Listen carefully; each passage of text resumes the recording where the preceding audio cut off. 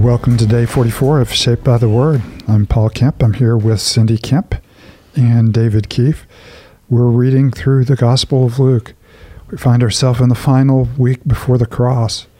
Jesus has told his disciples on a couple of occasions that he must go to Jerusalem and he must be seized and beaten and crucified by the teachers of the law. So we see Jesus teaching in Jerusalem, and we also see Jesus facing intense opposition in the city of Jerusalem. And as we turn to chapter 22, we come to the moment of his betrayal in the middle of a beautiful Passover celebration with his disciples as Jesus gets ready for the cross. So before we read from Luke 22, let's give our hearts and offer this moment to the Lord. David, do you mind leading us in prayer? No, I don't. Let's pray. Father, we do offer this time to you. We thank you so much that we can come to your word and that we can read it and that we can look to it and see Jesus. And so this morning, as we look to your scriptures, may they renew and restore our hearts in the good news of what Christ has done. And Father, may we leave here more in love with him and with a deep desire to go and to live out what it means to follow Christ here and now. And so, Father, be with us this morning. Help us to see Jesus more clearly. We pray this all in his name. Amen. Amen. Luke chapter 22. Now the festival of unleavened bread, called the Passover, was approaching, and the chief priests and the teachers of the law were looking for some way to get rid of Jesus, for they were afraid of the people. Then Satan entered Judas, called Iscariot, one of the 12. And Judas went to the chief priest and the officers of the temple guard and discussed with them how he might betray Jesus. They were delighted and agreed to give him money. He consented and watched for an opportunity to hand Jesus over to them when no crowd was present. Then came the day of unleavened bread, on which the Passover lamb had to be sacrificed. Jesus sent Peter and John, saying, "Go and make preparations for us to eat the Passover." "Where do you want us to prepare for it?" they asked. He replied, "As you enter the city, a man carrying a jar of water will meet you. Follow him to the house that he enters, and say to the owner of the house, 'The teacher asks, where is the guest room, where I meet the Passover with my disciples?' He will show you a large room upstairs, all furnished. Make preparations there." They left and found things just as Jesus had told them, so they prepared the Passover. When the hour came, Jesus and the apostles reclined at the table, and he said to them, "I have eagerly desired to eat this Passover with you before I suffer. For I tell you, I will not eat it again until it finds fulfillment in the kingdom of God." After taking the cup, he gave thanks and said to them, "Take this and divide it among you. For I tell you, I will not drink again from the fruit of the vine until the kingdom of God comes." And he took bread, gave thanks and broke it, and he gave it to them. "This is my body given for you. Do this in remembrance of me." The same way after the supper he took the cup, saying, "This is the cup of the new covenant in my blood, which is poured out for you. But the hand of him who is going to betray me is with mine on the table. The Son of Man will go as it has been decreed, but woe to the man who betrays him." They began to question among themselves which of them it might be who would do this. A dispute also arose among them as to which of them was considered to be greatest. Jesus said to them, "The king of the Gentiles lord it over him, and those who exercise authority over them call themselves benefactors.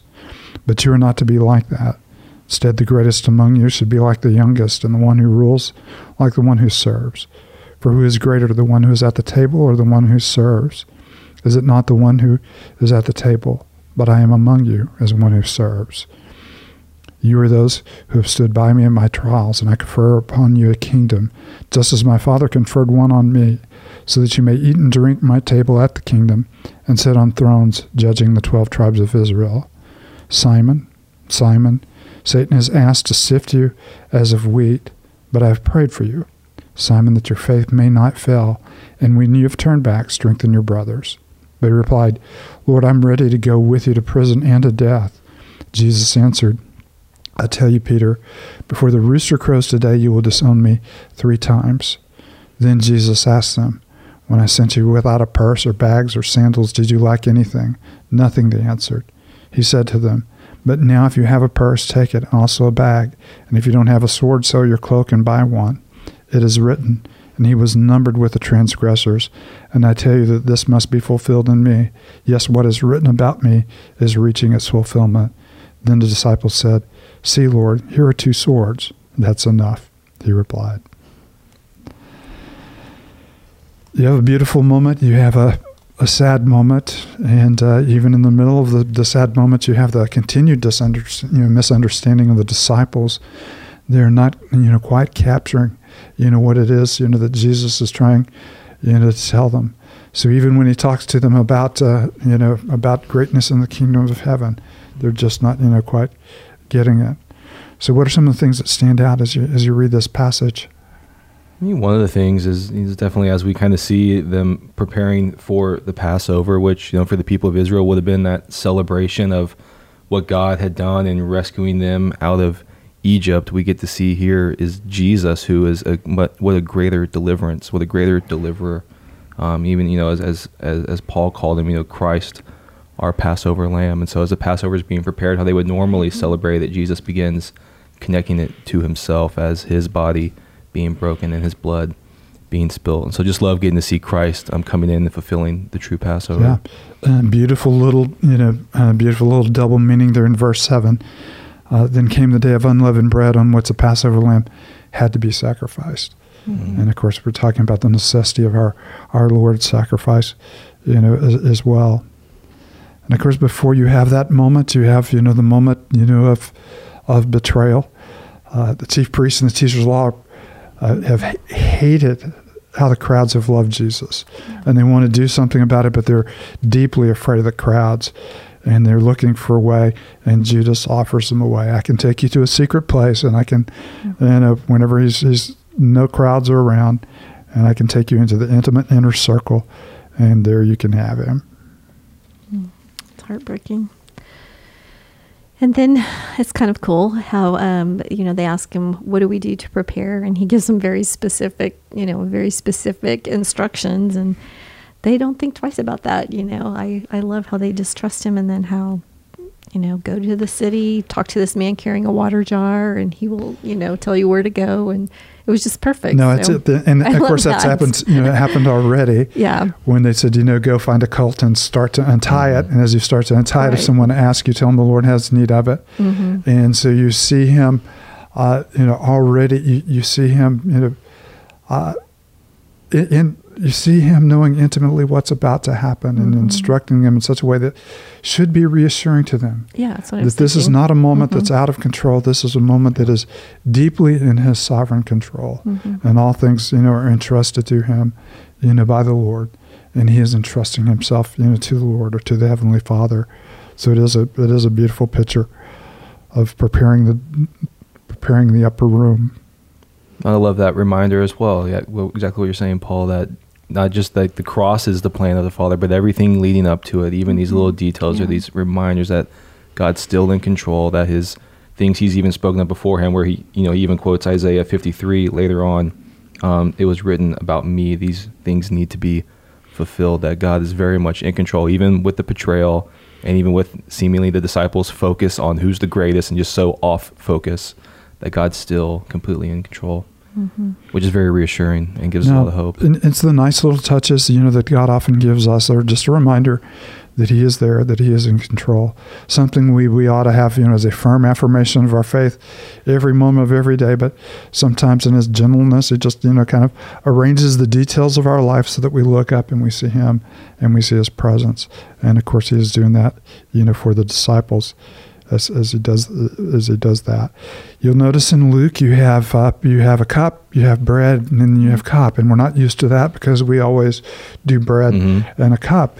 If you did the Passover, the Passover celebration, as we find it, just a few years after Jesus's life, death, and ministry, there were 4 separate cups of blessing, and of course there would have been 4 different prayers. And on the 2 cups, on the 2 last cups, he finds significance, in himself. One is, the cup of the future of the coming kingdom, and the other is the final, the cup of a blessing, the cup of the covenant, where his blood seals the covenant. So you have a nice, and I've always loved the phrase, you guys do not know how long I've longed to share this meal with you, both for its significance and for the fact that it's bringing to completion God's plan of redemption, through the cross of the Lord Jesus Christ. And then both times even saying, I won't drink it or eat again until it's, it's fulfilled in the kingdom of God. So he is that fulfillment. Yeah, that always, I love that. Mm-hmm. And as we remind our people here, whenever we do, the little bitty tiny wafers and the little, very little taste, of grape juice, that is not Jewish tradition at all. Mm-hmm. That it would have been a lavish celebration, of bread and of wine. And you would have had the smells, and you would have had the celebration, and you would have the entire table, dressed out, and you would have, just a sense of anticipation. And so our little taste of, bread and our little taste of wine is just kind of a reminder that we've had a small taste of what is yet to come in Christ Jesus, the wedding banquet that we will celebrate with him in his presence. Yeah, how exciting to think that one day we will get to do this with him again, and how much more grand it's going to be. Yeah. I mean, we, celebrated here in non-COVID times. We celebrate it, as you come to the front, and as we hold in our hands a cup, and you pick up the bread and you dip it in, and you partake of it. How cool will it be to receive that one day from the hands of Jesus, himself? And we do look forward to that day and to everything that day entails for us as his followers. And that's why it's so fun to do it, here as part of the body of Christ, just to remember and to anticipate. And even as the disciples began kind of arguing amongst themselves, who is the greatest, Jesus, reiterates things he's been saying all throughout Luke, a little bit differently, but still very consistently. And he even says of himself, but I am among you as one who serves, which I know in Matthew's gospel, he says the Son of Man didn't come to be served, but to serve and to give his life as a ransom, which we're about to see. And so we see Jesus' focus on serving and his call for his people to be the same. And of course, Luke arranges these two panels wonderfully. You go from the question, that the hand of the one who will betray me shares with mine here at the table. And they begin to look at themselves and say, Lord, is it me? Lord, is it me? Yeah. And quickly from being concerned whether or not they will betray the Lord, say, wait a minute, there's no way it could be me. I'm pretty great. I have a big deal. I'm pretty great here in the kingdom. And, I'm sure there's a lot more conversation that took place. But for Luke, it's ironic that they could go from, the question of his betrayal to how they would become great within the kingdom, the kingdom of heaven. And of course, he tells them the only way you can become great is by getting over yourself. Mm-hmm. And then even Simon, Jesus tells him beforehand, like, Satan asked to sift you like wheat. I pray for you that your faith may not fail. And then when you have turned back, strengthen your brothers. And Simon Peter still, no, Lord, I'm ready to go with you to prison and to death. And we'll see just coming up, right? It's a little girl at first that he begins to deny the Christ. And so even in our strength, we can't hold up, but thankful so much for the strength Christ gives us to be his people. And to think that he's at the right hand of the Father, even praying for us, which makes me think, a similar prayer. Oh, no, that's exactly right. In our faith. And as bad as it was going to be for Simon, the one thing that kept it from being ultimate, was the Lord had interceded for him. And the Lord does live to intercede for us. And it is a wonderful, promise, that he is keeping us. He is the one who keeps us. And he is the one who makes us stand. And he is the one who gives us the gift of perseverance, even as he challenges us to do all of those things, to stand and to keep ourselves and to persevere. He, by his Spirit, praying for us, pulling for us, and enabling us to be and do everything that he has called us to. And of course, I like, not just a sense of doom there, but the sense of hope. Yeah, for sure. He ends, when you've turned back, or when you've repented. Yeah. The words of, when in your sorrow you realize what you've done and you turn back to me, realize I've still got a call in your life, strengthen your brothers. Yeah, and it's that repentance and that turning back to Jesus, that it doesn't just stop with Peter, but it's the kind of idea of disciples making disciples of the very thing Christ is doing, and you go and help others do the same. And so we want to be a people who not just love Jesus and turn to him, but want to help others do the very same thing. And he gives them the opposite instructions he's given them before.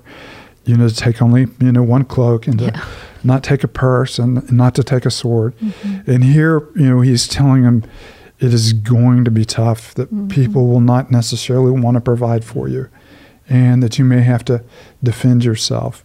And of course, I find 2 swords in the middle, of all of that.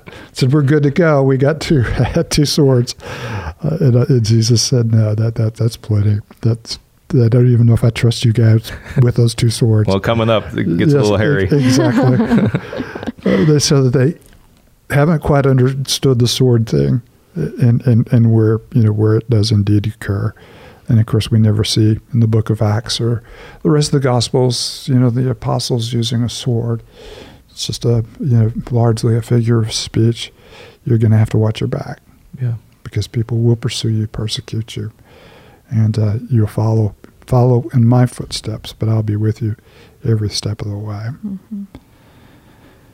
Nice passage, as the entire Gospel of Luke has been. Yes. Cindy, do you mind closing us with a word of prayer? No. Father, we do thank you for the incredible life of your Son, Jesus. And Scripture would tell us that he hung between transgressors, Lord. That he took the sin, our sin, the very transgressors, Father, who put him on that cross.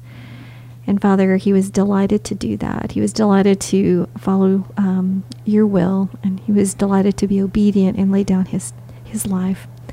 So Father, just may this impact us today, to realize how deeply we're loved and cared for, and how Christ is seated at the right hand of the Father, and he is praying for us even now. May that just cause us to stop on our tracks and realize, Father, all that he has done for us and continues to do. It's in Christ's name we pray. Amen.